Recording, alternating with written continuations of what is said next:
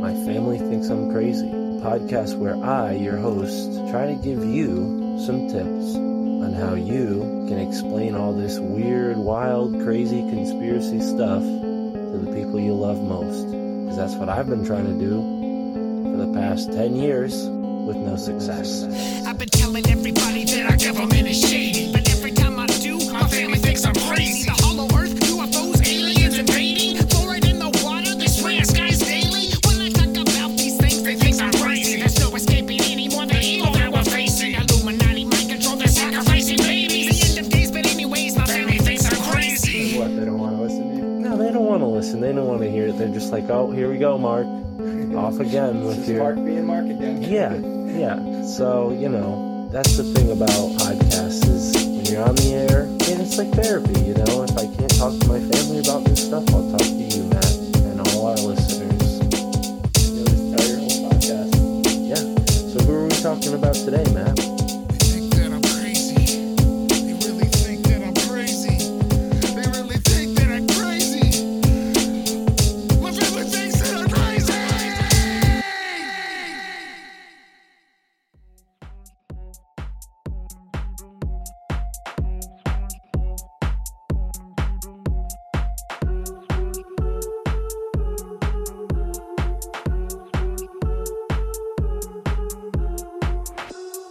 Vampires exist, though they may not be hiding under cloak of night, preying on the unlucky nocturnal inhabitants of some Romanian village or Louisiana backwater.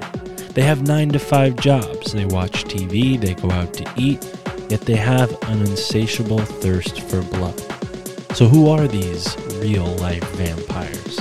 Today, we are joined by Dr. John Edgar Browning to discuss the veracity of vampires, Dracula, and beyond. You are listening to this special edition swapcast of the My Family Thinks I'm Crazy and Rising from the Ashes podcast. I'm Mystic Mark. Thank you for tuning in and enjoy this episode with Dr. John Edgar Browning. I would think they're just like me. They read a lot of vampire books or studies, and they just went one step further that I didn't go, which is, hey, maybe I should just drink blood, and maybe it'll make me feel better or make me feel cool or feel like I'm a vampire. But that wasn't the case at all. I was baffled by how little the vampires I met knew about vampire history or the vampire and pop culture. I mean, True Blood had just started right after I had started my study, and they didn't even watch True Blood. So there was only one vampire that I met who was learned in these studies, but the other ones knew nothing. And the same applied to Buffalo. And I thought, well, that's fascinating. So then when I learned more, each of them shared a very, very, very similar story. And it's not because they all just kind of got in cahoots with each other and said, well, when John asked this or that, this is what we say. Each of them had a story, and many of them weren't even from Louisiana. I think only one of them was. And they all had different stories from Indiana or from some town in Georgia or some town in Louisiana where they came in contact with blood quite by accident.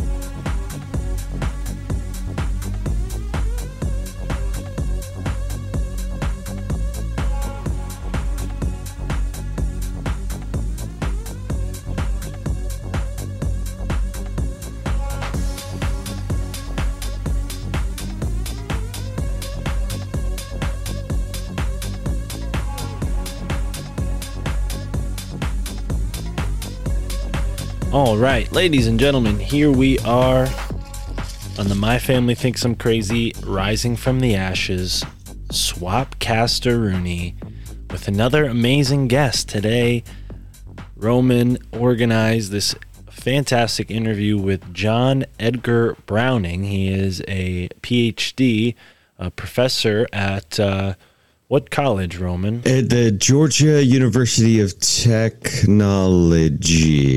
Let me actually just really quickly, I know he got his alma mater at FSU, and where is he currently? Yep, at the Georgia Institute of Technology. Nope, I'm a dirty liar. Okay, sorry. Savannah College of Art and Design in Atlanta, Georgia.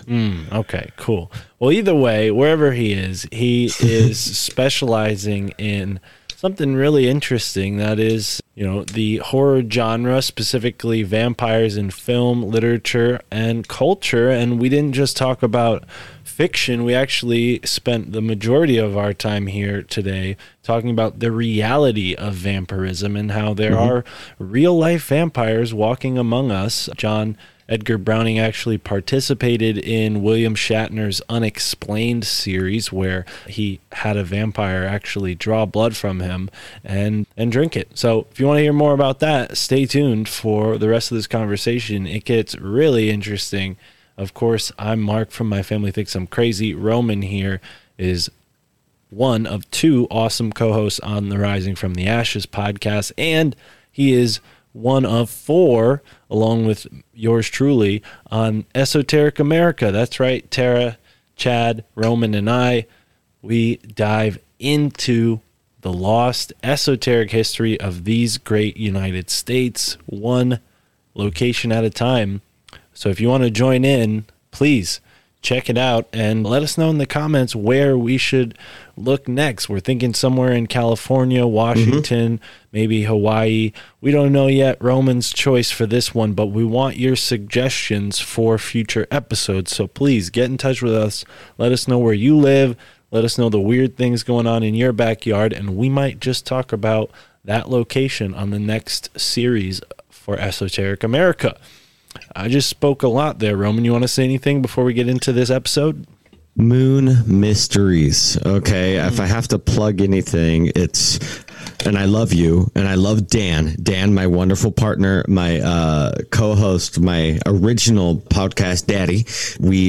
I am the podcast mommy. We ventured and married each other and found ourselves wed upon rising from the ashes. But I love Moon Mysteries. It's a show that I do with Kaylee Burkana, an astrologer, and we go deep into the mysteries specifically of the moon. Now, it's a brand new show. We don't have a lot of episodes out, but the ones that we do are incredibly fascinating. We got great feedback on it. I just posted an episode with Maria Wheatley, who is an incredible prolific author on elongated skulls, Stonehenge, and also the mysteries of the dark moon and the triple goddesses, which is something that fascinates me. I am one of the many lovers of Hecate. We've made love in the ethereal realm many times.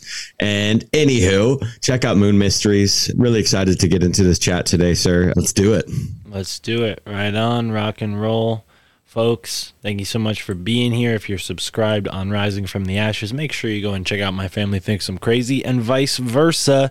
If you're here on the My Family Thinks I'm Crazy podcast, go and check out Rising from the Ashes and all of the other shows that we do, Esoteric America, and enjoy this conversation with John Edgar Browning.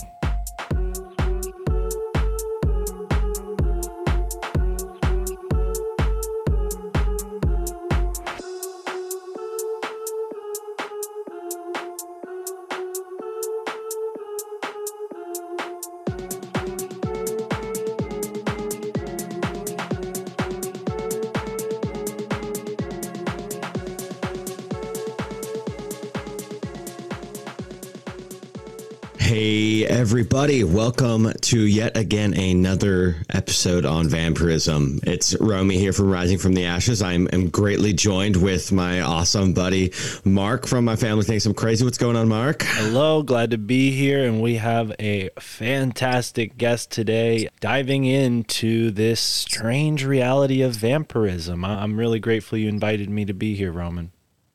Well, I'm glad that we're here, because with our last chat with Dr. Michael Bell, we got really deep into the folklore of these stories and the deep history of it in America, specifically in the Northeast America. And then we were introduced to John Browning's work through Dr. Michael Bell. So we reached out, and John was so willing and accepting to have a conversation. And I'm glad this is happening, because his research is even deeper into some more strange areas of this. I'm talking real vampires in the sense of the word of the blood. So John Edgar Browning, I apologize. How are you doing today, sir?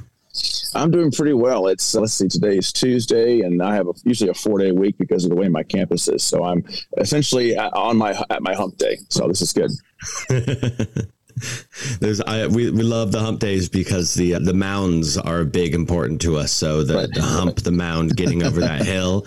Right. So okay, we have to start in the beginning. We have to. How did you find yourself deep into this research? And obviously you have a doctorate in a lot of these studies, but before school, like when you were growing up, if you don't mind sharing, how did you find yourself getting interested into these topics? Sure. This is always the $64,000 question I get asked, and it's taken me years to find the best way to answer it and to kind of psychoanalyze myself. But it kind of all starts when I was young. I grew up in the 80s, and I had those typical 80s parents that didn't mind showing their children, my brothers and me, all kinds of films, especially horror films. So, I haven't even started kindergarten yet, and I'm already watching every, Friday the 13th that was out at that point. And by that point, there were only about 4 of them, which just shows you how old I am. But I grew up watching horror movies. And the reason it was so fun for us and affordable is because it was affordable. My family didn't have a whole lot of money. But eventually when VCRs became inexpensive enough that even families growing up in very, small means, very small households could afford them, that's what we did. And we did it so that my dad could either tape movies off the television, because that's when you had to look at, we couldn't even afford the TV guide. So we'd have the newspaper, which of course would give you the listings of everything playing that week. But we also had mom and pop stores that opened up everywhere. This is long before Hollywood Video or Blockbuster. And my dad would bring home a lot of different kinds of horror movies, and we'd all watch them together, and I would scare the pants off myself and probably had chronic nightmares growing up. But during that time, even though my brothers and we loved all kinds of horror movies, especially vampire movies and Dracula movies, I was especially drawn to those for whatever reason. And I just kind of stuck with it. And even though I continued to love horror movies, vampires and Dracula were, I think, my ultimate favorites. And anyway, around 92, the same year Bram Stoker's Dracula came out, which I saw at the theater like 4 or 5 times when I was 12. My mother happened to be at Kmart, I think it was, in a town called Hermitage in Tennessee. And she bought me a nonfiction book about Dracula and the cinema and Dracula and Romanian history with Vlad Dracula and so on and so forth. And she brought it home, and I just was enamored by it because I was already enamored by Bram Stoker's Dracula, the Coppola film by Jim Hart, who's now a good friend of mine, which I'm really happy about because he's a wonderful dude and his film changed my life. But anyway, I digress. That was a pivotal moment for me. And I started collecting. I feel like I collected fewer toys then and started buying nonfiction books about horror movies, about vampires, about Dracula. And I started becoming a really early 12-year-old academic. And the collection grew from there steadily. With what little money I had, I would look for these books. And anyway, to sum it all up, I went to college, and as an undergrad, I met a professor who was interested in the fact that I was interested in vampires because she was interested in Frankenstein and the feminine monstrous. And she showed me the ropes on how to write a query letter and how to write a proposal for a book and how to write professionally, at least academically, about these kinds of subjects. Because even though I'd been collecting nonfiction books, it never occurred to me that I too could do that. And she showed me how to do it. And so right off the bat, with her help, I just started getting into writing and publishing on these topics very early in my academic career. And my first, I think it's 3 books, were co-edited or co-authored with her. And then the other remaining 17 books, 2 of which will be coming out soon, but the other ones are all my babies. So some of them I've co-authored or co-edited with other people, but they all basically focus on horror movies and especially vampires and Dracula and the like. And then there's another about 90 shorter works of essays, reviews, whatnot, published in various journals and magazines, encyclopedias, et cetera, et cetera. Yeah, that's a lot of work. That's a lot of writing. That's a very prolific portfolio there. And so, okay, you had the introduction into these horror movies, this genre at a very young age. Mm-hmm. That's so interesting. What do you think about our culture as a whole that brings horror genre to the media? Like, what is it about the human psyche that you have found over your years of research that is drawn to these topics, especially in media and the visual media? Well, and I'm not the first to say this, and others have written on it long before I ever spoke about it or lectured on it, but anthropologists and archaeologists, folklorists, and essentially people in the social sciences who study behavior, especially looking at cave drawings and whatnot, they're fairly certain if culture is anything like it has become, if they look back even 5,000 years, they can assume that very similar circumstances happened 10, 15, 20, 30,000 years or more. But the telling of stories that involve misshapen beasts or these things there in the dark lurking have probably been around for a very, very long time. And more than likely, according to experts, they probably served a very important utility. If different kinds of nomadic peoples, be that in the Americas or in Europe, are kind of creating different roles in terms of gender, what children are supposed to do, what females are supposed to do, mainly probably, or at least potentially, not always, the protection of female bodies because they realize that they're magical because they produce children, something that the gods give them this ability to do. They obviously, the men didn't know that it was, coming from them, and the men are the ones who are not, old or enfeebled, go and do the hunting for game. And if you, let's say you get hurt along the way and you do bring back, let's say, a small boar, you can always say there was a larger boar there protecting it or fighting along with it. Or let's say you come home empty-handed. You could tell stories about boars that were 4 times the size with 5 tusks. And these kinds of stories had a utility for the tellers. They made them appear stronger, bigger, more masculine, if you will. And they essentially kind of legitimized the authority or power they would have held over the people in their clan or their group. And it also was a really good kind of cautionary story for the people in their group, the clan, to stay at the camp, to stay around the fire. Don't leave and go beyond the light of the fire where there are, nocturnal creatures who are on the hunt. So again, you see 2 utilities there in terms of protecting the people, but also kind of legitimizing the power and might of the people telling the stories. The same sort of thing you might see kind of evolving with the Greek and Roman period with the Colosseums, but rather than the people in the audience, the men going and doing the hunting, they're watching the hunting happening. And there are, of course, written accounts by philosophers and others who attended these big events at the Colosseums, kind of the men standing and pointing at the display of the brutality of the men fighting the animals or fighting each other, and they're pointing at the ladies with them, the women, saying, look, this is what we do. This is what it's all about. And right. And of course, the men just loving it and standing and the women sitting down. And of course, the women are at this point, quote unquote, adoring the men for doing this kind of thing and showing this bravery. And it's this idea of bread and circus, which is to keep people in line and keep them from getting feisty. You give them bread, food, and you give them circus, these kind of Colosseum events. And the same sort of thing has kind of evolved even to where we see football games. And we have these, big, masculine, strong men doing these kinds of things. And of course, on the sidelines, we have those same Greek women, but now they're wearing skirts. And of course, they're doing the cheering and this showing this adoration for the players. So it really all boils down to this need to see these kinds of fights. But of course, that's just one way of looking at it. There are others too, that perhaps it links into the idea that humankind, eventually, once we began to eat enough meat and our brains grew to the point where we would become, one might say in our own respect, the most intelligent species on the planet.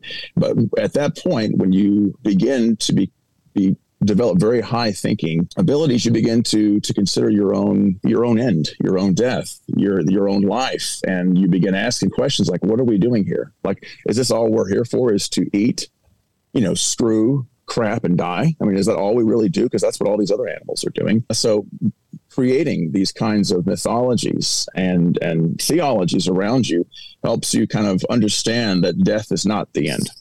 And even though you're wondering, what does that do with monsters? Well, believing in monsters, something out there, something extraordinary beyond your conception of ideas, conception of life, is one more kind of way of kind of legitimizing that there is something else afterwards, after death. There is something out there that we can look forward to, and that the end and the dirt, the earth, is not the only thing we have to look forward to. So it almost legitimizes that we are not just here, again, to eat, sleep, screw, crap, and die, that there's something else beyond. something to fight for, right? Right. Something Right. lurking in the shadows to potentially protect your family from, and Right. have a deeper meaning.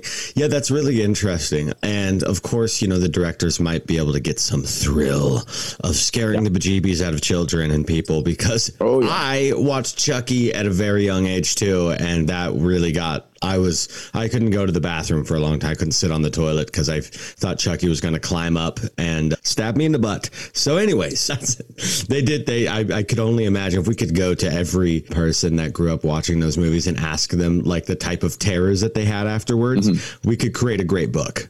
This just shows you how demented my brothers and I were when we saw Chucky when it first came out. I believe that was around, was it 88, 89 or 90 or 91, 92, somewhere in there. By the time it came out, we had already seen so many horror movies that we liked the movie in principle, but it was laughable to us because we had seen so many greater, bigger horrors. But Chucky's a great intro film if you're not used to seeing horror. And if you're younger than we were, it's terrifying. But for us, we just thought it was cute. We thought it was cute. It's child's play, right? Right. Yeah. Well, geez. Okay. So there's these mythological stories of vampires and Dracula, but it's also deeply embedded and rooted into mythology of many ancient cultures, that there's always been a blood sucking and a lurking in the shadows, of course, what they do in the shadows of vampires. And so my earliest finding of this in the story that I was able to find at the earliest seed of vampirism was the stories of Lilith. Lilith and the Lilites were known to be a vampire women casted out from the Garden of Eden. What is some of the earliest mythological takes that you were able to find on vampirism and ancient cultures? Well, certainly the period you're talking about, the story of Lilith, she being the actual first wife of Adam, but as Dr. J. Gordon Melton, who has been studying vampires and writing about them even longer than Michael Bell and I have. He's also a religious studies scholar of important note. But anyway, he likes to call her kind of the first feminist because she wanted to have the more dominant role in bed. She wanted to essentially sit on top of Adam. And of course, that role was too kind of him, or perhaps it was too, feminizing for him, who knows, but it was definitely not a dominant role for him and their world of that period. So God threw Lilith out of the garden, and in doing so, he also killed whatever children that she had with Adam, and she became this creature in the same time under God's power, and this creature would go and drink the blood of or consume and / kill the children of Adam from his other wives and ancestors. And of course, this story, and as well as many others that came afterwards, in fact, there probably are some before that we just haven't found documentation for yet, but they all have one thing in common. And I'm not just talking about this period, antiquity or before, but also later in cultures that have nothing to do with Christianity, even cultures in the Americas with Native Americans, with the Iroquois, the Haudenosaunee. But often these stories are linked by the peoples needing some way of figuring out why certain kinds of death happen and who to blame for it and what they can do to protect themselves. They need some way of explaining why this keeps happening. And it would make sense because there's death that's going to happen in all of these cultures. That's the big link. And all of these cultures has also figured out that blood was very important.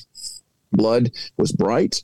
If too much of it flowed out of your arm, then you would die. So therefore, if you can put the blood back in, or if someone else takes the blood, then they in fact receive your life and could live longer.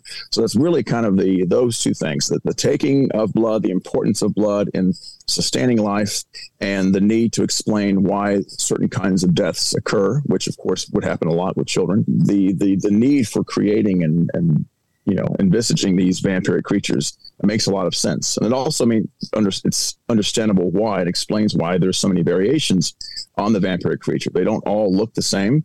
Lilith was someone who drank blood and ate meat, but she also had wings and looked, ghastly. But there are other creatures in the Philippines, for example, or Malaysia, where, the whole head detaches from the body with the entrails.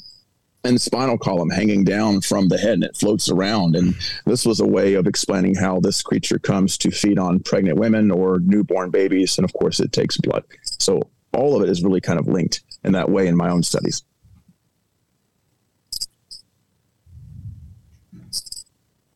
Yikes, that's graphic. Very, very. Yeah, headless, but has the spine. Huh.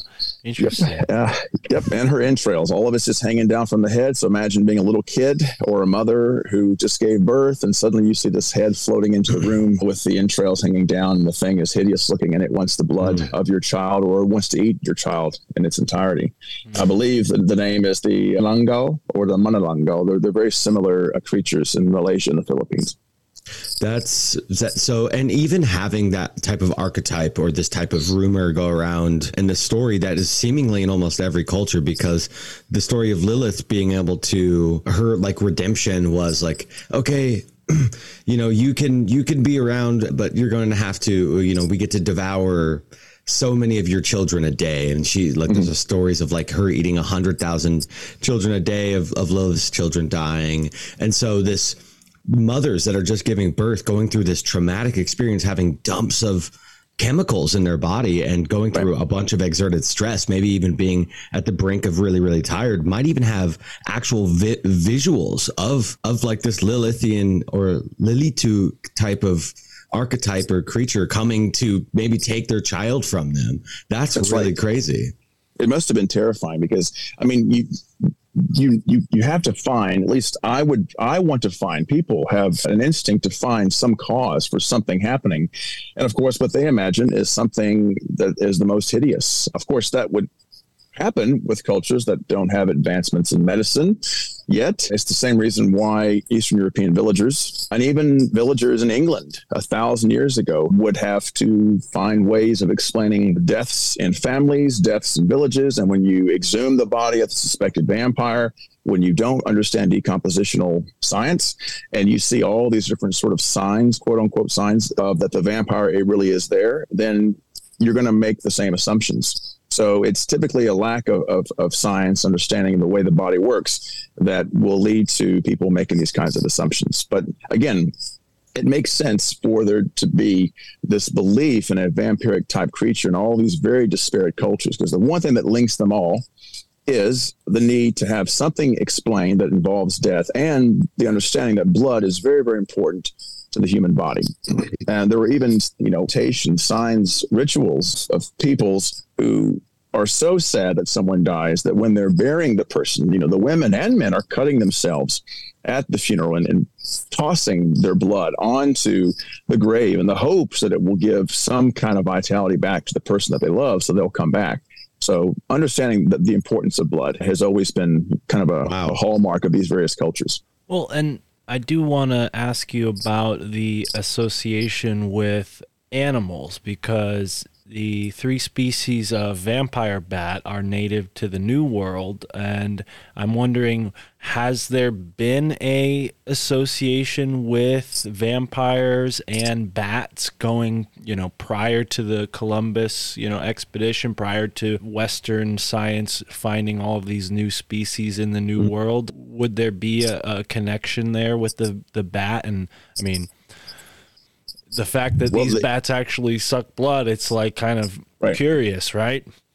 Right. I can't give you all the details, but at one point in my research, I've come across, I think it's either a kind of creature, probably both. There is a creature and a god belonging to one of the South American kingdoms, whether it be the Aztecs or Mayans. But the belief in a vampiric bat type creature was prominent among one of these peoples. And one of these peoples, it may even be the same one, probably not, also believed in a vampire blood drinking type god. Again, I can't give you the details because I can't remember them right off. But aside from that, what's interesting is that the vampire of Eastern Europe, of Central Eastern Europe, was prevalent in the 1700s and 1600s, late 1600s into 1700s, and into the early 1800s even. And when there were expeditions to Central and South America by various sailors on science expeditions, they discovered this tiny bat. It's not huge, it's small, which is they would later call the vampire bat, but they gave it the name vampire bat based on the vampire or revenant of Eastern Europe. So in other words, the vampires of Eastern European folklore gave its name to the vampire bat. But what's really peculiar here and fascinating is that it was the vampire bat that gave its fangs to the vampire of literature, because vampires in Eastern Europe, the vampires that you dug up, or even 1,000 years earlier, the vampires that were happening in England and in Ireland, so on and so forth, none of them really had teeth. Okay, there are lots of creatures in other kinds of cultures, vampiric creatures that had long fangs or tusks, but the vampire in Eastern Europe didn't have fangs, nor did the one in Ireland or England. So whenever the vampire made its jump from folklore to literature around the late 18 teens with Polidori's The Vampire, it was obvious to the readers. They didn't talk about the fangs of Count Riven or Ruthven, but there were marks left on the neck of some of the victims, and that's when the villagers screamed, "Vampire, vampire." So the vampire bat was really in vogue upon its discovery in the early 18 teens, the point where you saw articles all the time in newspapers about the discovery of this vampire bat, and now it's literally giving its fangs to the vampire of literature. And there was such an obsession with this bat that it became obsessive. I mean, the people, there was a hysteria all across Europe where they thought they were seeing vampire bats, and they started naming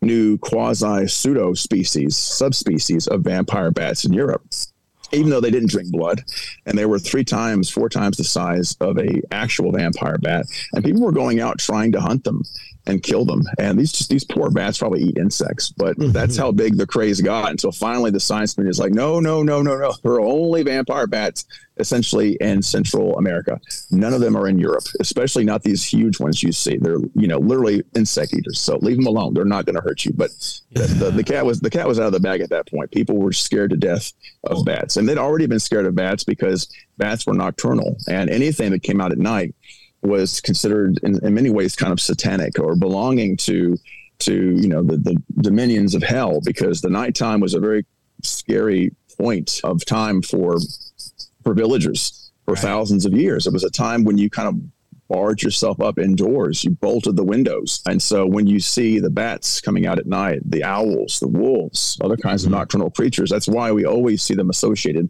with figures of Satan. Or if you watch any early or look at any early versions of Faust and Mephistopheles, he's always surrounded by wolves, owls, bats, so on and so forth. And like the goddess Hecate, always association with a wolf, and some of these other. Before we get too far away from the point that you just made, Dr. Browning, I think that's so fascinating. I'm glad that you were to describe that in detail, because it's fascinating that there's a creature that survives mainly on taphagy, right? I might not be saying that right, but essentially that's feeding on blood. And, this concept of the vampire feeding on people's blood, you say it was sort of, contemporary to the discovery of the vampire bat. So my question is, prior to that discovery of the vampire bat, was it just energy absorption? Was it drinking the blood? How did they deem a vampire's attack? It wasn't a bite to the neck until this vampire bat was kind of introduced into the culture. Right. It's kind of hard to explain, because the belief in vampires was prevalent in Europe, but it was also very regional in terms of the specifics. Sometimes in the same way that vampire movies will always kind of change or tweak the mythology to suit the writer's needs, it kind of happened that way sometimes from village to village. And so for some particular cultures or villages, the vampire is coming and perhaps biting you, perhaps taking the blood from your mouth. It has a way of getting the blood to come out of your mouth, which is why some of these sick victims would have blood around their lips. For others, they're taking the blood, but they're almost taking it ethereally, or it's not even the corporeal version of the vampire that's taking the blood. The body of the vampire is staying in the grave, and they are sending their ethereal spirit to come to you and take the blood that way. But they definitely knew or thought it was blood it was taking because of the various decompositional signs. When they saw the body and it's plump like a tick, which had not been upon burial, plus there's blood seeping out of the nose, eyes, ears, mouth, they assume it's drank so much that it literally is pouring out of its own orifices.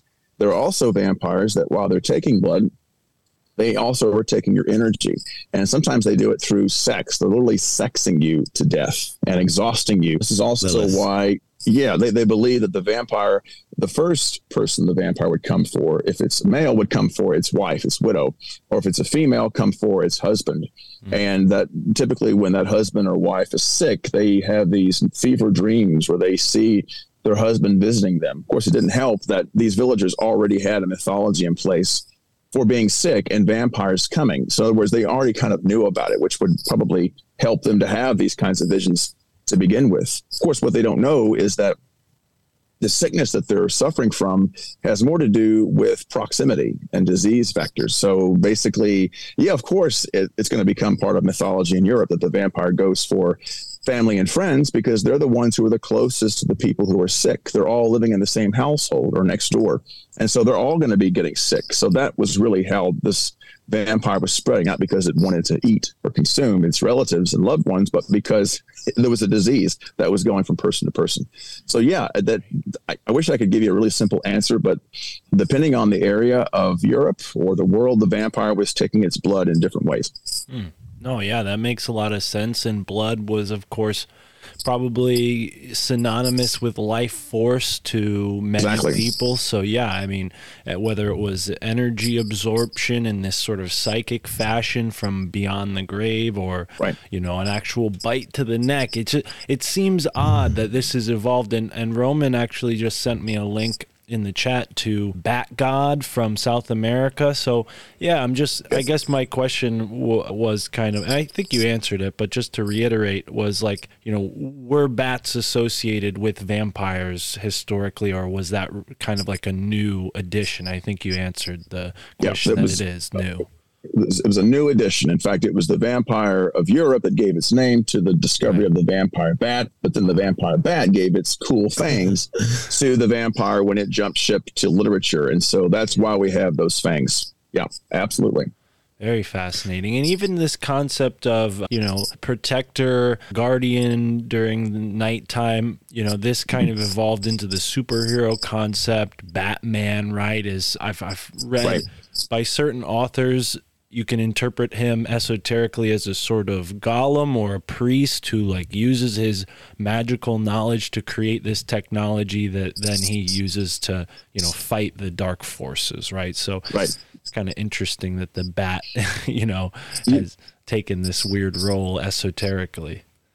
Well, it's an ancient concept to be a bat god, for example, in South America, who might be there to protect the people from night creatures. I mean, the idea of using evil against evil has been around, since ancient Middle East. This is why when they do find pendants or small emblems signifying Pazuzu, the demon from The Exorcist, Pazuzu, who I believe, if I recall, was the lord of the evil spirits of the south winds or easterly wind, I forget which, but Pazuzu is not a good person, but you could wear Pazuzu, an emblem for Pazuzu, to scare off other kinds of evil or other kinds of demons. That's why they, Roman soldiers, if they could wear shields or have belts that would have Medusa's face, it's the same kind of concept. So evil against evil is more powerful than a whole bunch of men with swords, so to speak. Well, and another thing that's fascinating that just occurred to me is that the way that the sort of vampire lent itself to the vampire bat, which then lent its fangs to the sort of, the context of the vampire, we have this same thing going on with people who identify as real vampires. I see you've studied people in New Orleans, even Buffalo, New York, who, do this as a sort of lifestyle choice, I guess. And you have to imagine that culture has influenced that decision. They didn't just wake up in a vacuum and think, oh, I'm going to be a vampire. They probably read or saw a movie about this subject. Am I right? Well, one would think that. That's all of what you said is what I pretty much went into the study thinking. I had studied vampires already and written about them for quite a while by the late 2000s when I started my study with the New Orleans vampire community. And I think I'd saved that area of vampire studies for last because I felt it was less important. I thought it was more gimmicky, and I had already kind of made my mind up about these people that I had learned about in books for over a decade. And when I was taking a grad class for my doctorate before I transferred up north to Buffalo, I had a grad class on ethnography, and I knew even before the class started that I'm definitely knowing grad classes, they're going to have us do some sort of short-term ethnography. And I knew that mine was going to have to be about vampires, because if I were going to find vampires ever in my life in any part of the country, it's going to be New Orleans or Louisiana. And this is before True Blood, for Christ's sake. So even before True Blood, people associated shows of all time. Yeah.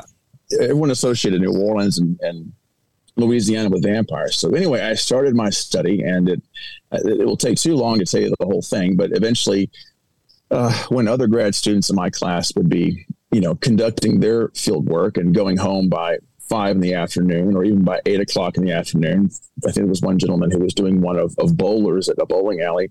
My study was just starting by 10, 11 o'clock at night. I would drive 55 minutes from Baton Rouge south to New Orleans, and I would be just getting started. And I just was tramping around the French Quarter for a couple of months looking for vampires, which is such a stupid thing. How the hell you do that?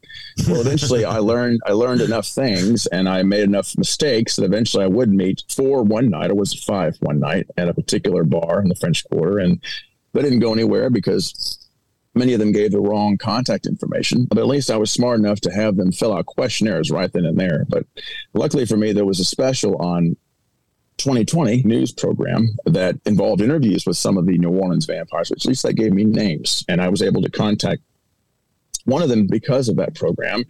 And then he and I had coffee at a CC's Coffee, which is the prominent coffee brand and shop in Louisiana, especially New Orleans. And yeah, I thought I was interviewing him the whole time, but really he was also interviewing me to kind of get to see how close I was to the subject and what my thoughts were. And fortunately, I didn't allude to him that I felt the way I did. But fortunately, over several months, I knew that I had been wrong.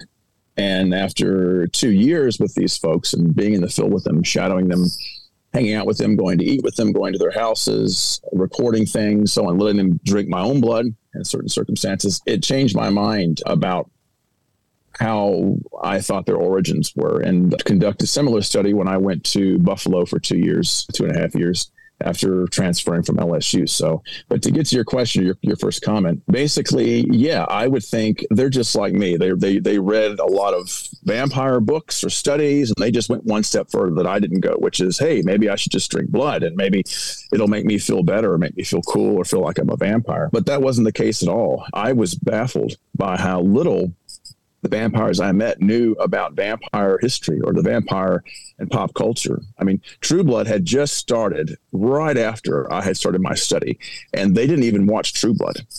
So there was only one vampire that I met who was learned in these studies, but the other ones knew nothing. And the same applied to Buffalo. And I thought, well, that's fascinating. So then when I learned more, each of them shared a very, very, very similar story. And it's not because they all just kind of got in cahoots with each other and said, well, when John asked this or that, this is what we say. Each of them had a story, and many of them weren't even from Louisiana. I think only one of them was.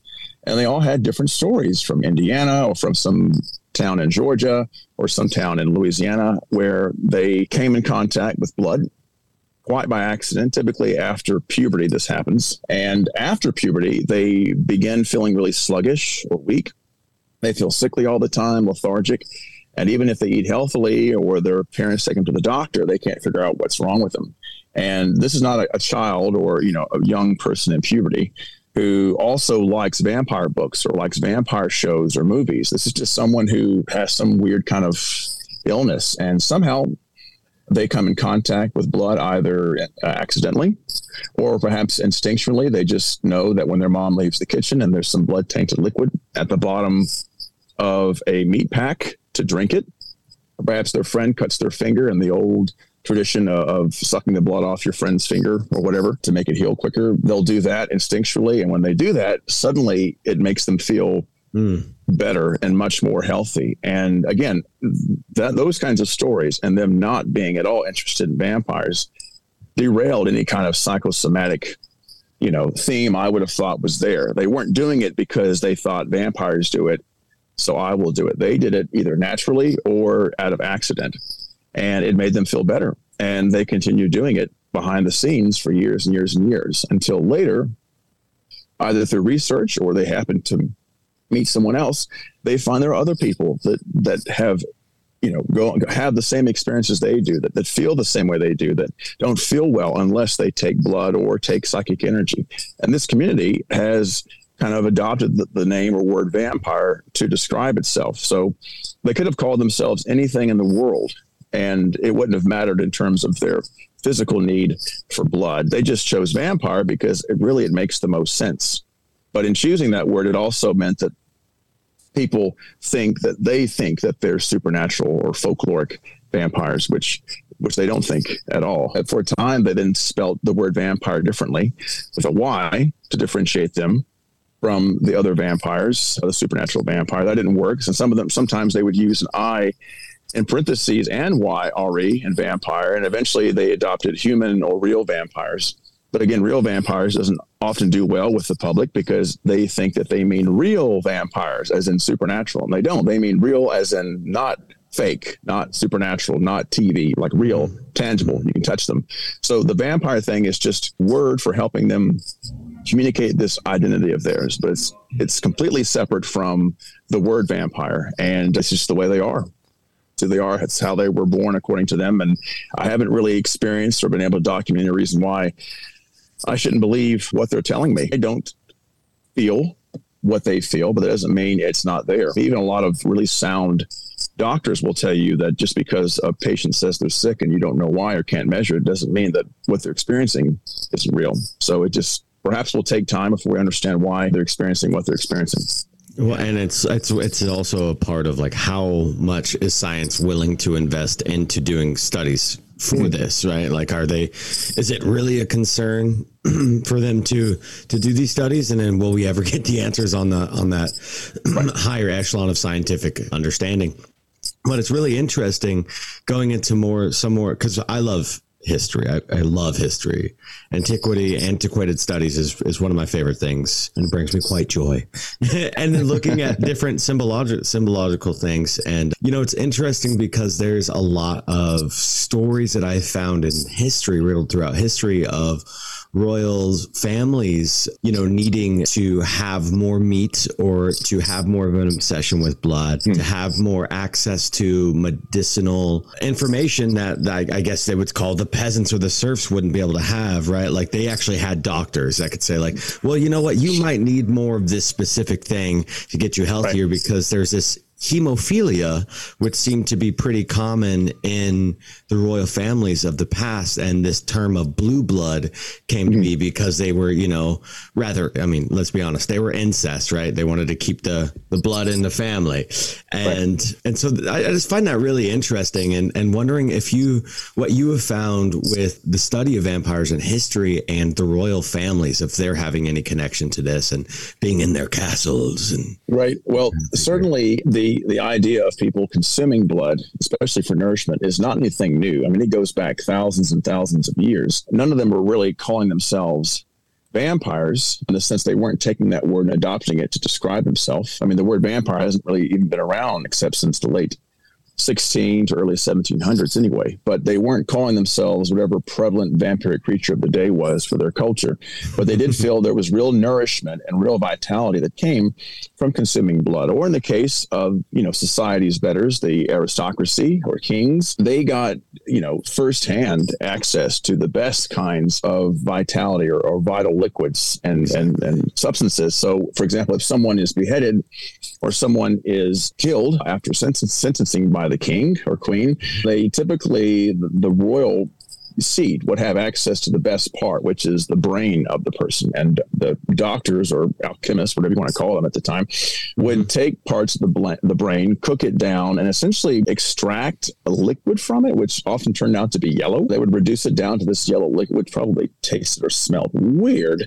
But the king, especially on their deathbed, would ask to drink this in the hopes that it was taking the essence from the person to make them healthier or to make them, prevent their own death. Or if there is an execution, any kind of peasants who are nearby, near the scaffolding, might run up to dip handkerchiefs or something in the blood of the person. or to take one of their bones. And they too would try to consume this as a way of kind of ingesting the vitality of the person killed. Or cultures that for thousands of years have consumed parts of their loved ones who die, and they want to kind of, how should I say, honor them and maintain part of the essence of the person to still be there and remain with them in the world of life. So they might consume part of them, which would often lead to something similar to mad cow's disease, where you have this shaking fits. And then other cultures would consume the blood or parts of great warriors that they defeat in battle as a way of kind of taking on some of their own essence. So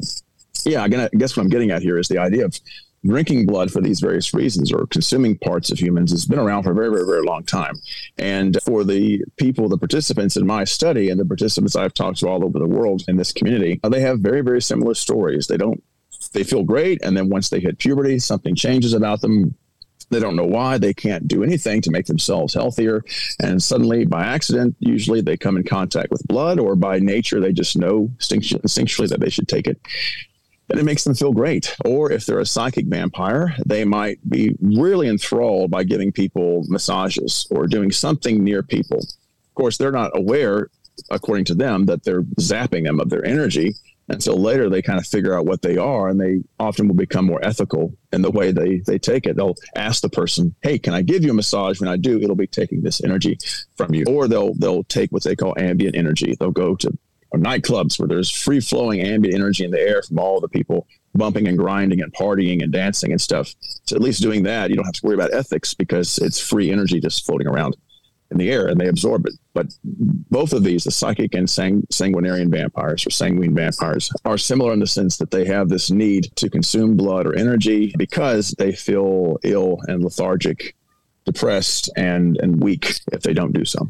Now, are sanguine vampires, are they the same as patients or people with what we call Renfield syndrome?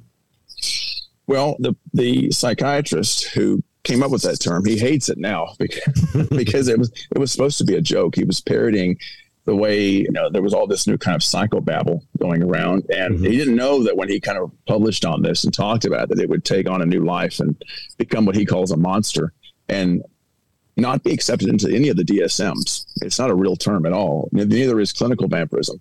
But people started using it, and some clinicians even started writing and publishing and using these terms, even though they're not at all authentic or established or accepted. But but if we look at the way people apply these terms, clinical vampirism and Renfield syndrome, they're not quite the same as what we're talking about. But then again, these terms aren't real either. So, but typically when you think of Renfield syndrome, which of course is named after the character in Dracula who consumes animals, zoophagia, the consumption of animals, they call it that because these people have an obsession for drinking blood, but they equate it more with like an eating disorder. They want to drink it, not because it makes them healthier, but because they just have a need or want to just drink it all the time, including the drinking of one's own blood or auto-vampirism. So that's not really the same as the human vampires that I've studied, because they don't have an obsession like an eating disorder. They have something missing out of their own vitality, and it can be replaced or substituted by the consumption of blood. Vampirism, when it's defined, even though it is often conflated with Renfield syndrome, sometimes they're the same thing, sometimes they're not. Doesn't matter because they're not real terms anyway. But with clinical vampirism, it's more of a almost sexual obsession with blood. What we might call blood fetishists. Now, blood fetishism is a real term describing people who get a fetish out of being around blood or having some of their own blood seep out or even drank by a vampire is titillating for them. Of course, as long as it's done safely and no one's hurt and everyone understands the existence of any blood-borne pathogens, if they both get their blood tested, then of course there's no harm there. But the two terms there don't really coincide with human vampires. Human vampires are not usually or ever sexually aroused by the blood they take. It's merely there as nourishment for them because of something that their own bodies lack.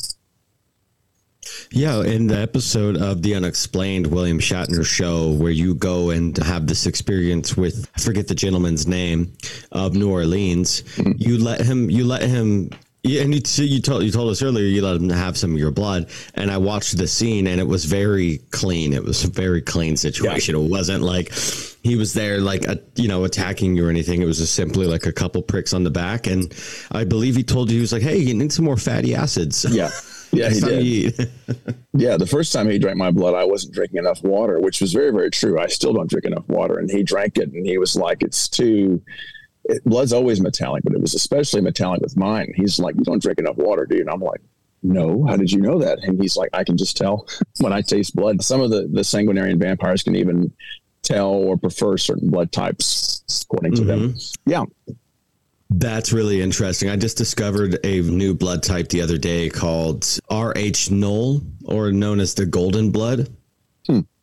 It's one of the most rare blood types that exist, and it's hard to find. But yeah, it's called RH null, known as the golden blood, and the hunt for the golden blood. What does the null refer to? I literally, this is maybe 2 days ago that I discovered this on a research rabbit hole, and I hadn't gone too much deeper into it. Okay. Besides the fact that it is known as the most rare blood type on the planet, which just leads us to know that we have even more blood types that are out there that are probably even more rare than RH null, because it's just physically impossible to test everybody's blood on the planet. We have so many humans, so it's really fascinating. And yeah, we all need to drink more water. We just need to drink more water. This is just a healthy reminder, everybody. Quick water break. Where are we at here? Here we go. Quick question though: the null in it. How is the null spelled? Null. Okay, gotcha. Null. Okay. The reason I ask is because null, as in the scientific term null, because Richard Null is the psychiatrist who developed the term Renfield syndrome. Oh. And I've even been in touch with him before, and he thinks it's all a big joke, and he hates that it's become this way. So I figured certainly they didn't call it null because of Richard Null. Well, it's like, it's funny. They call it RH null, but that's his name. It's how it's spelled, right? His null is spelled NOLL. But it still could be a play on null. Null, I think, means nothing or absence or kind of equilibrium or something like that. If I remember from chemistry, I don't know, but it still could be a play on his name, especially if it's RH null or something. It was fascinating. So real quick, go ahead, Mark. You have a. Well, we're on the topic of blood, and you mentioned the mound interest of ours at the beginning of the show.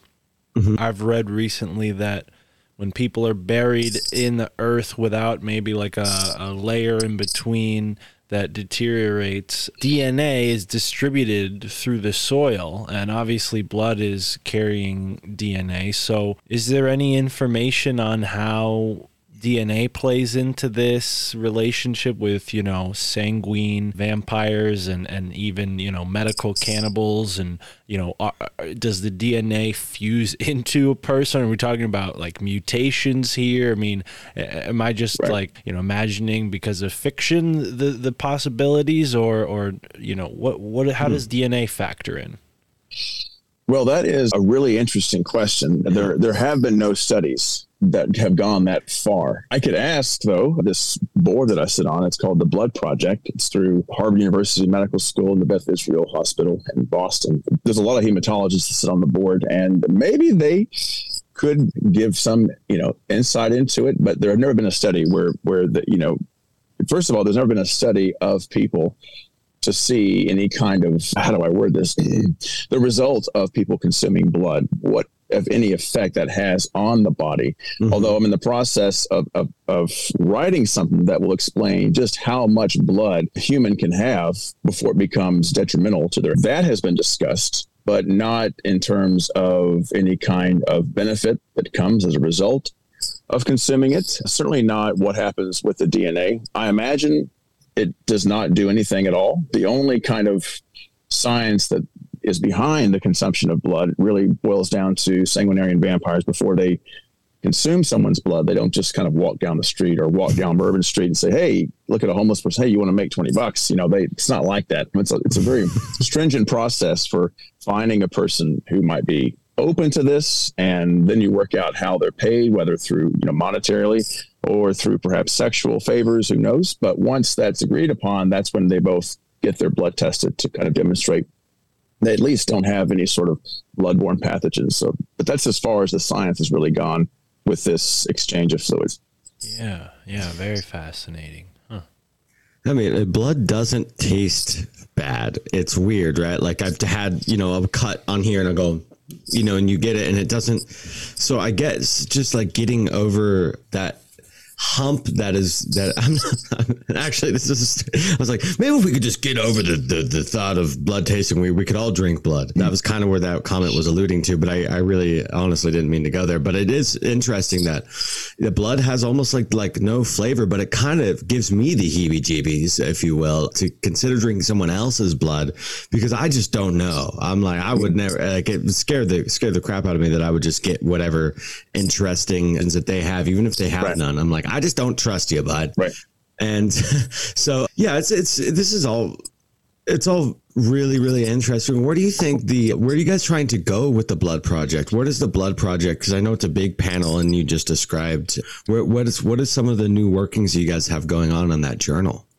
Well, we do have writings that appear on the website by different specialists. Sometimes they're invited. I'm supposed to have one coming up at some point soon on human vampirism, actually. It will be similar but different from our podcast that we have on there that you can check out. If you go to the Blood Project's website, and there's an actual page for the podcast, and one of the recent ones of about 2.5 months ago, I think it's already been that long, involves me speaking with someone and a much more kind of socio-scientific level about blood consumption in human vampires. But it's essentially a board that either consults different bodies of doctors or consults, especially the public, on the very interesting facets of blood and the importance of blood and blood in popular culture, blood in artwork. Any and everything blood is what the Blood Project is about. In fact, because I don't want to get anything wrong, let me just look it up really quick and read to you the really quick description.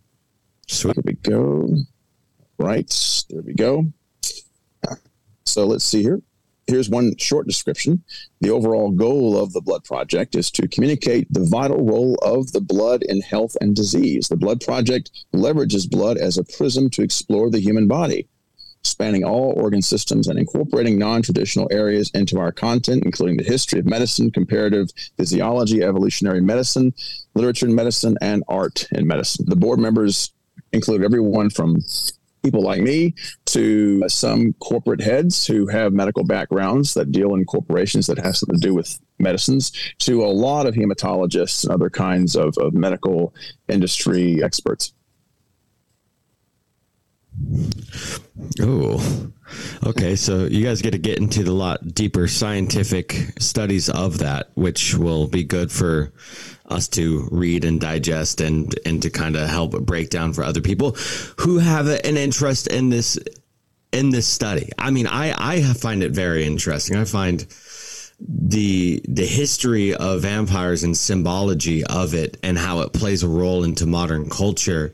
And because we have such a big fascination with vampires in modern society, that I think understanding it more on a level of how blood even works and how it incorporates into people's diet somehow is very fascinating. And to touch on something that we were talking about a lot earlier about, ancestors doing and paying homage to some of their loved ones, with potential, drinking their blood or consuming the flesh of, like, even talking about, drinking the blood and consuming the flesh of Jesus, right? Back in the day, right. When indigenous cultures would actually, there was a time when humans really appreciated the meat that we were eating, and we would get a hunt and we would have the animal and we would actually praise it and say, thank you so much for the sustenance, and use every single piece of that animal in order to give all of our community the proper vitality that we needed to prosper.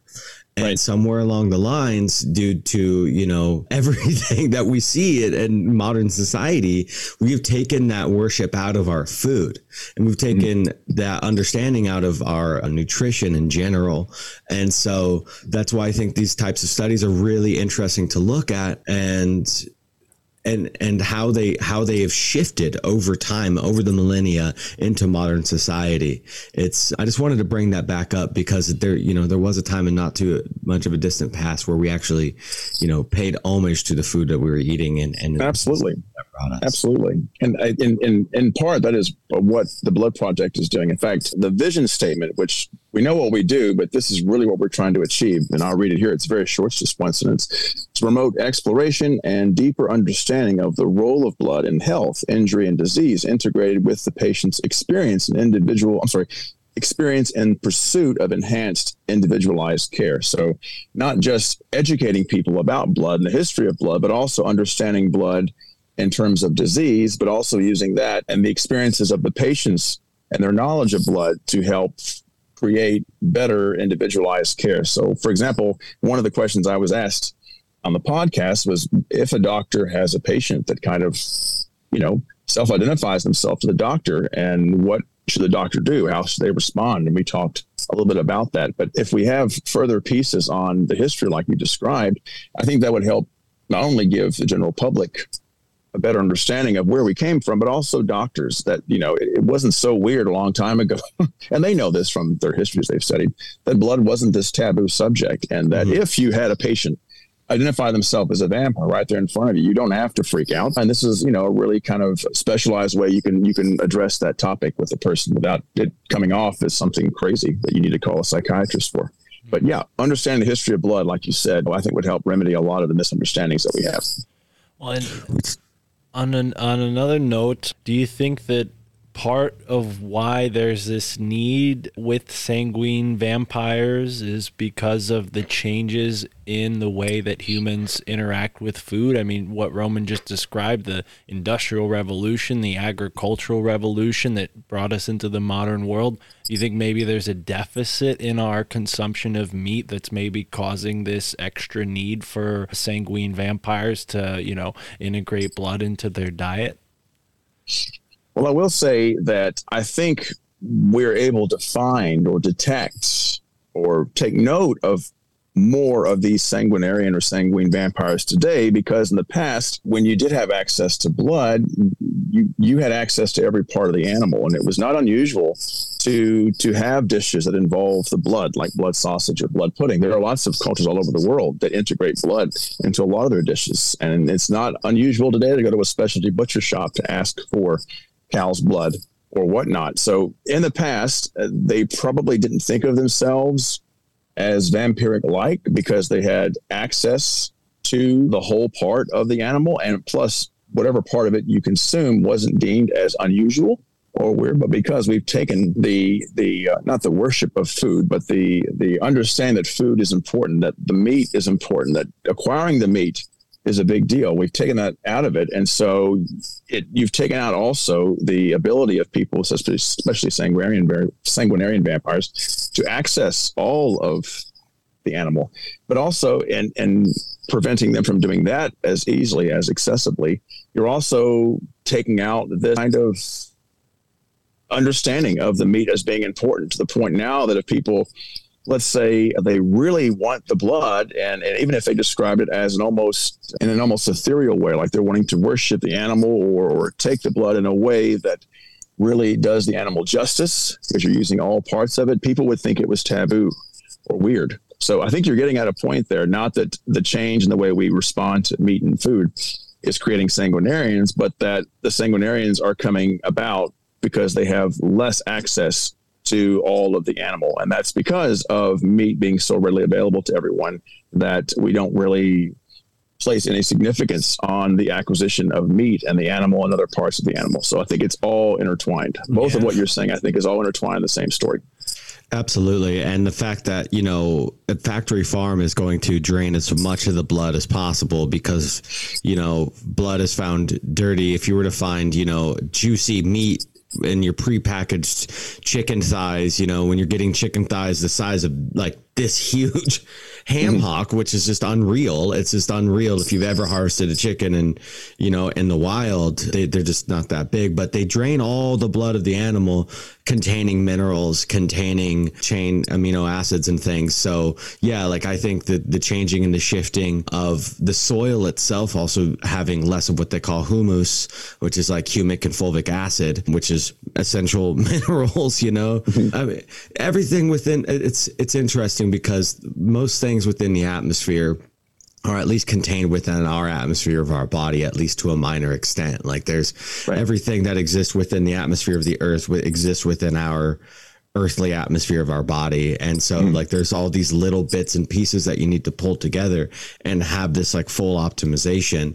And that's some like higher spiritual type of talk, to kind of bring in all of this, every aspect of the planet into your body and to have all these branches. But when you start to go missing of them, you start to look like, what am I lacking in life? Why do I feel like I'm missing something? Like there's something in me that's missing. And I think a lot of it becomes because we are just naturally demineralized as a society due to the nature of the food that we eat. Because one, it's like, first of all, hard to even know what to eat and to work and to live and to do these things and to pay all the bills, and then to just think about, well, what does a natural mineralized meal even consist of? Right. Yeah.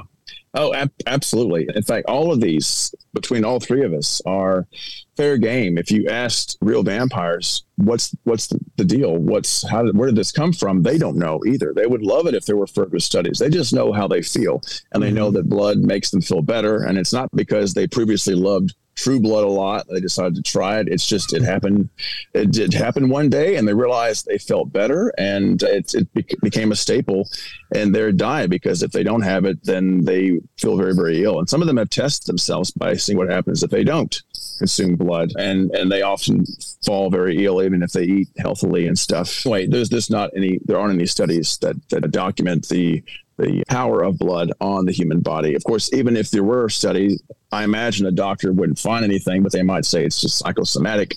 At that point, if the person's consuming blood and we're studying it, and they know we're studying it, so now their body feels better, who knows? But the origin story is really what kicked it for me with them. When I heard the origin story, and it all made sense. And plus, we've been documenting cases like this since at least the early 70s of people writing into very specific fan clubs and saying, hey, I have this condition. I think I might be a vampire. I need blood. If I don't, I feel ill or sick. And I'm not even a vampire fan, but maybe you can help me. Maybe you understand more than I do. And so it's been around for a long time. And the stories that really bewildered me from the human vampires I've studied is that their stories were just like the ones I had read about that were documented in the early 70s, to the point where I even asked them, the study participants, what are you reading? Like, what have you been reading? Because I was hoping they would say the books that I have, and they were like, nothing. Like, they didn't even know that books like that existed. So that was the real clincher for me. And when I hung around them enough, I realized that they just were excellent people. I mean, I feel safer in a room of 20 vampires than I do in a room of 20 normal people, to be honest.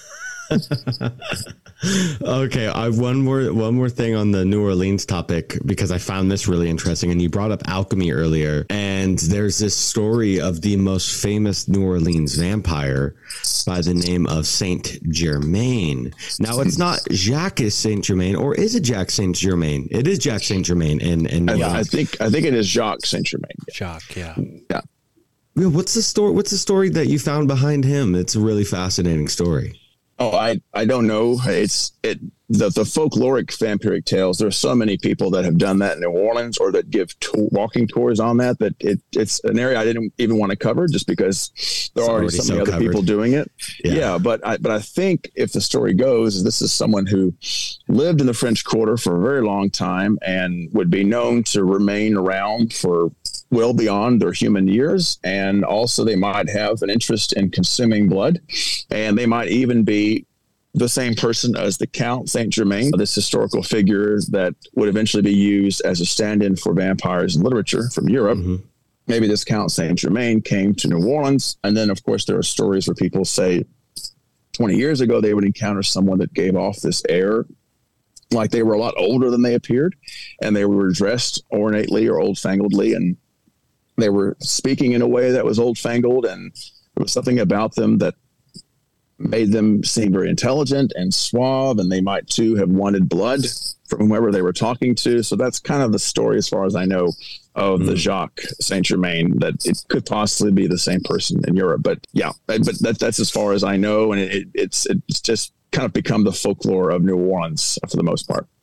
Yeah, and there's that. I mean, that story of Count Saint Germain and is really fascinating when you look at some of like the alchemical texts or the antiquated alchemical text, you know, of finding the Philosopher's Stone, this anti-aging quality of the alchemist and the deep alchemical understanding of immortality. It kind of does play a role, alchemy and vampirism, in that sense of like trying to prolong life and consciousness, and to like potentially also maybe just etherically evaporate or ascend, right? Another essence as well. Ascend in essence. Yeah. I can definitely see the similarities there. By the way, I think I can give you all about 10 more minutes. So if there's anything you've been dying to ask, now is the time.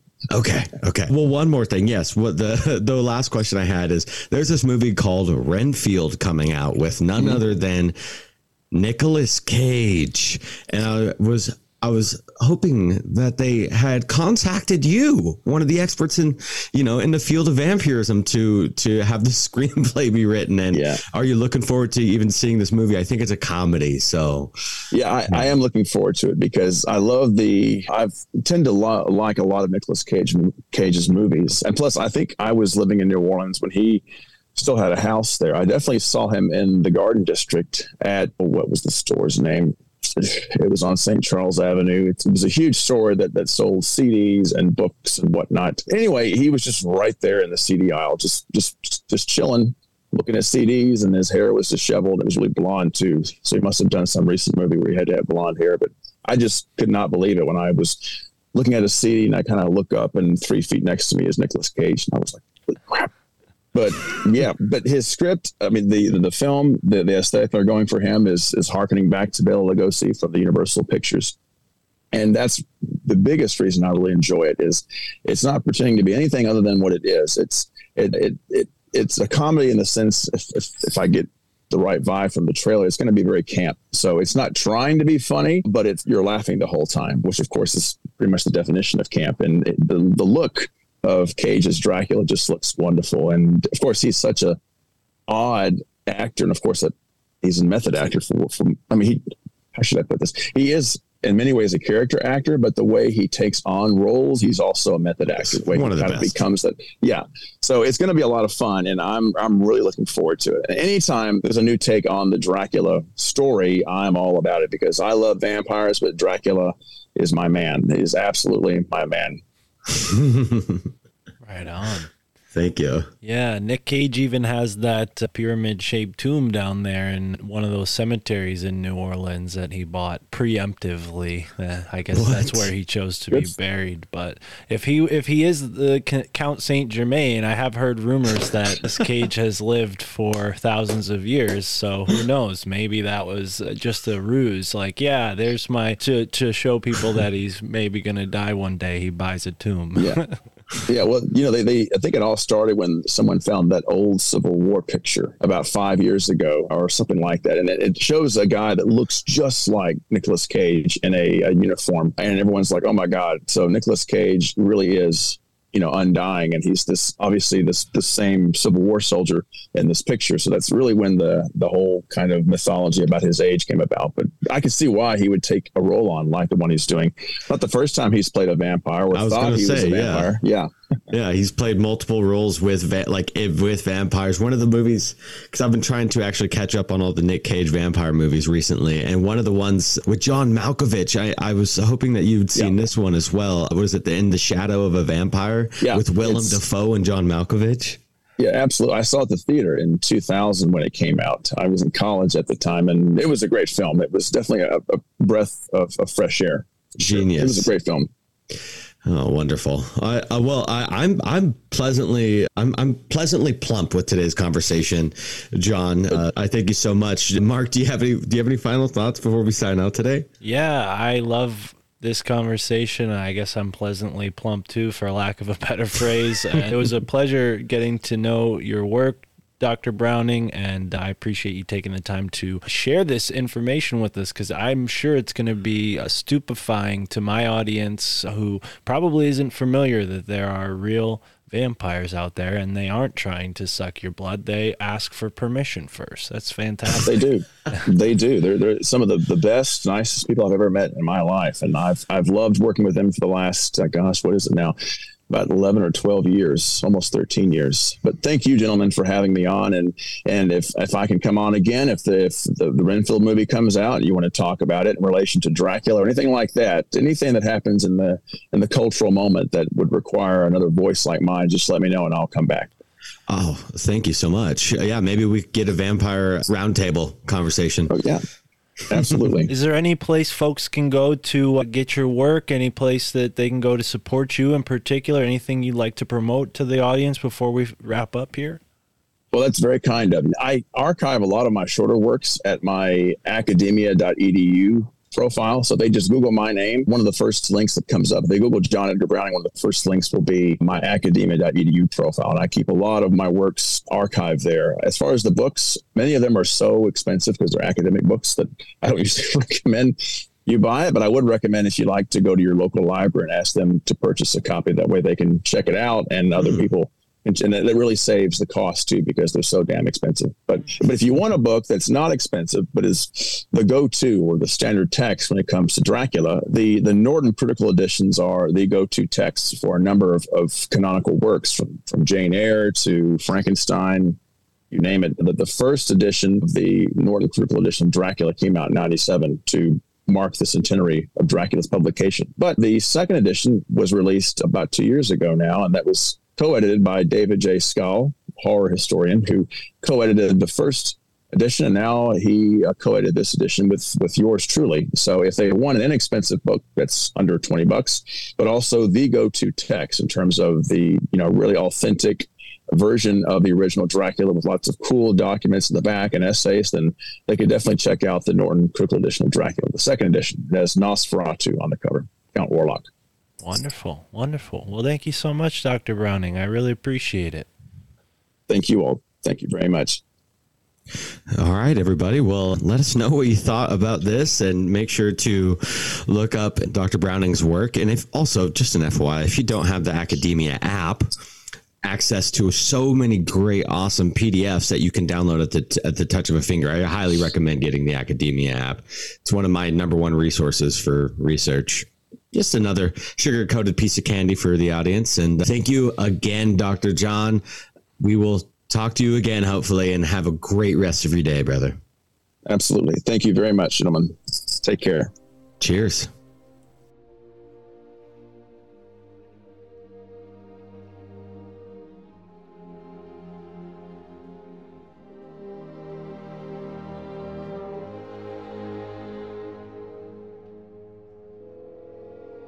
All right, and there it is, another Swapcast special edition of the My Family Thinks I'm Crazy podcast and the Rising from the Ashes podcast. Roman is, of course, just one of two great co-hosts on the Rising from the Ashes podcast. Shout out to Dan. Go and check that show out. You can support them and tune in to their show wherever you listen to this show. And, of course, Roman is one of four great hosts, along with myself, on the Esoteric America podcast, which you can find on our YouTube channel, on Rockfin. Just search My Family Thinks I'm Crazy and you will find our show, Esoteric America. If you prefer audio, we do have an audio feed as well, so please do check that out. Currently we are covering California, the Emerald Triangle, and that has nothing to do with what we talked about today. Vampires, very spooky stuff. And it's kind of interesting. Roman seems to be kind of, fascinated with these more morbid subjects than I'm used to. So, yeah, it's cool that he invited me to join him for this. I don't know how many more of these style interviews we're going to do. But whenever Roman has a guest that he'd like me to help interview, I'm happy to be there. So yeah, it's a good time.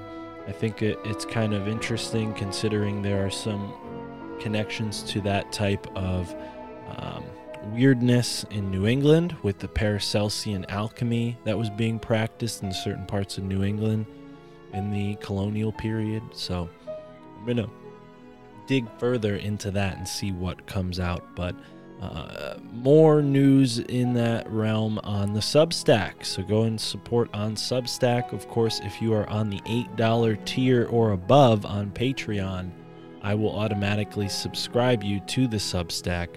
We just got a couple new patrons this week, so I'm going to give them all a shout out. But yeah, like I'm saying, if you sign up at the $8 tier, then you'll automatically be pushed over onto the Substack as well, because why not? It's only fair. And if you prefer Substack and you just want to support on Substack, you can get the video and audio content as well as my articles that I've been writing, and currently working on the new documentary that I'm going to be putting out, sort of a podcast documentary. So I haven't been writing as much on the Substack in this past few weeks, but I assure you that there will be more articles there. And yeah, please do get in touch with us there on the Substack, of course, or the Patreon. But I want to just give a shout out to some of the new folks who signed up. That's right, Kelsey recently signed up for the $8 tier, so she'll be getting Substack subscribed right now. Shout out to Mimi, shout out to JJ, shout out to Benjamin, shout out to Dylan, shout out to the Magic Wolf, Michael D, Adam C, Brian N, Pooh Bear, Barry Chan,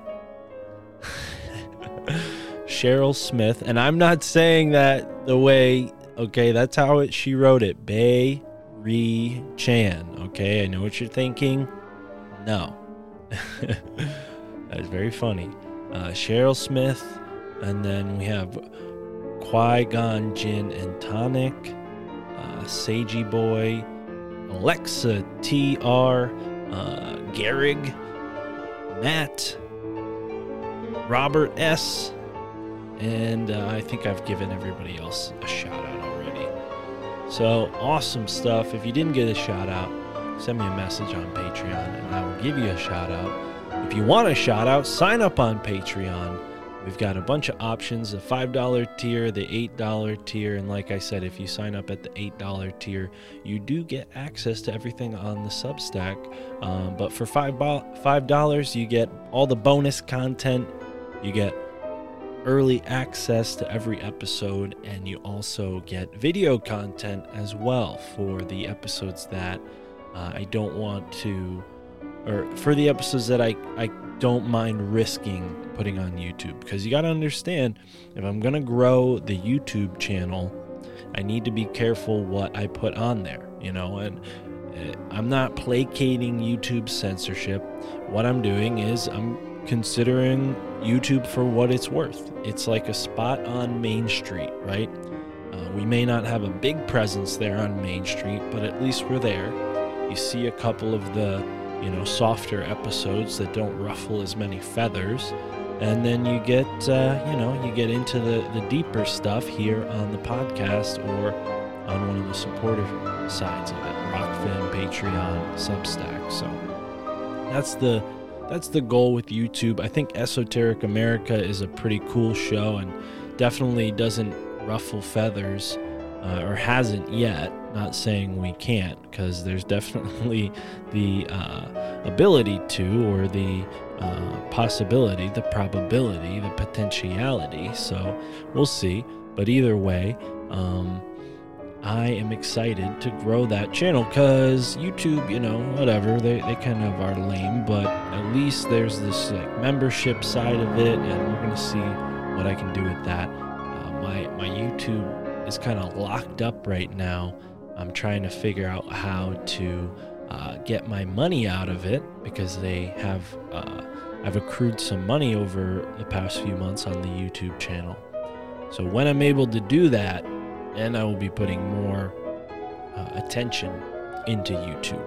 Okay, so stay tuned for that. And gotta give a shout out to the Hit Kit, the #1 way to get lit. My man Garrett's got all kinds of custom packaging.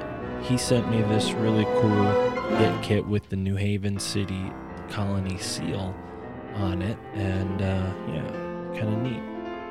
Holding it right now, but he's got so many varieties, from the Dank Bank to the classic Doob Tube style, the plastic ones. And it's not just plastic. You can hold your lighter and two joints or blunts. So go and check out the Hit Kit. They got a bunch of different varieties, from the Swiss kit that slides open like a Swiss Army knife to the Hermes Trismegistus edition, that's what I'm going to call it, that has a QR code with the Kabbalion on it. So if you like sparking conversations up around a blunt, use the Hit Kit to get the conversation going. It's a great way to do it.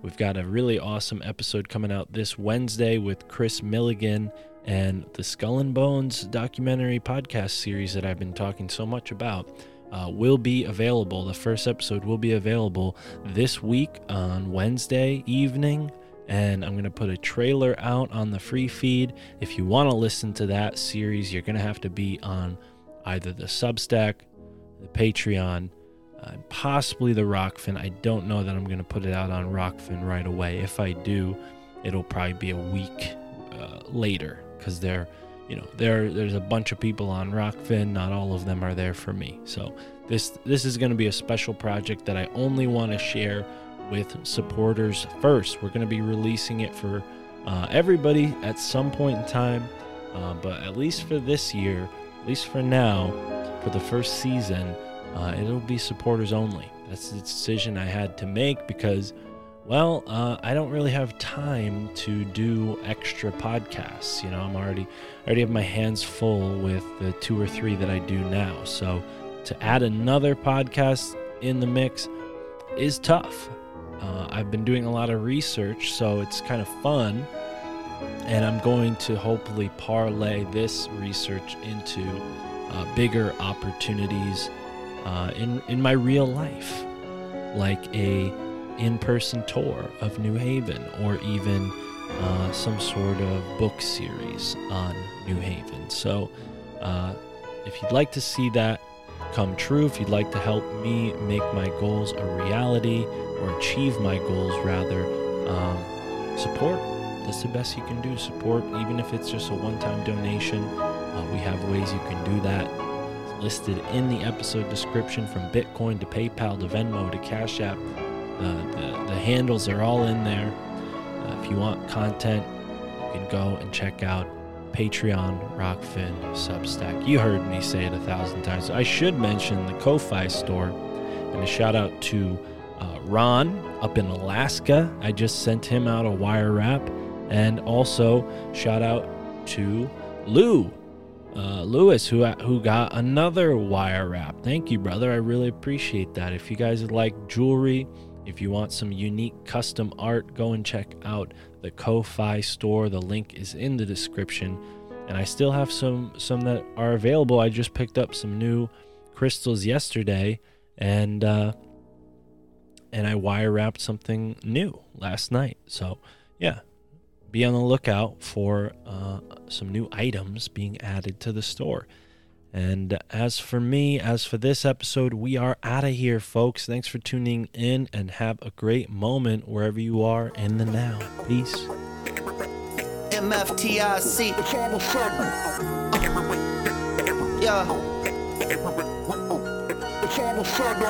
Broadcasting the moon matrix from the lunar surface. They want you confused, like you never knew your purpose. Hopping through the portals, dismantling the machine. My family thinks I'm crazy, I can't believe what I've seen. Memories of a war, the Pleiadians and Anunnaki, stuck within the genes of a copy of a human body. DNA fractal, the universe within me. Epiphanies of science is hoarded by the Illuminati. Puppet masters know the power of the the mantra, repeating mad lies till it has an effect on ya. Subliminal messages hijack your perception, tricking the population with holographic projections. We see through it.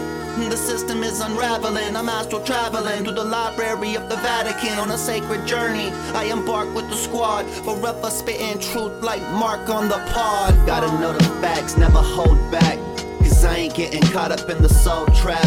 I dissect the fabric of reality, looking for the answers, searching through the galaxy. You might be feeling stressed out. Depression, anxiety is no measure of health to be well adjusted to a sick society. You don't even know how powerful you are. We the ones who gonna expose the whole facade. I awoke in a deep underground military base. Zero recollection of how I got to this place.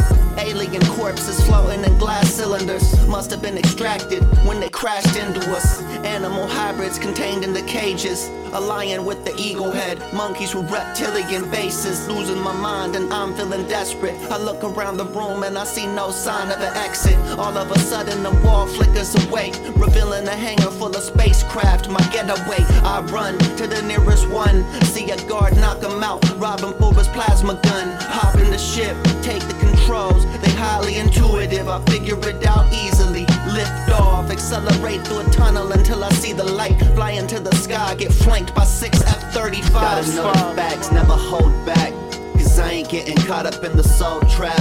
I dissect the fabric of reality, looking for the answers, searching through the galaxy. You might be feeling stressed out. Depression, anxiety is no measure of health to be well adjusted to a sick society. You don't even know how powerful you are. We the ones who gonna expose the whole facade.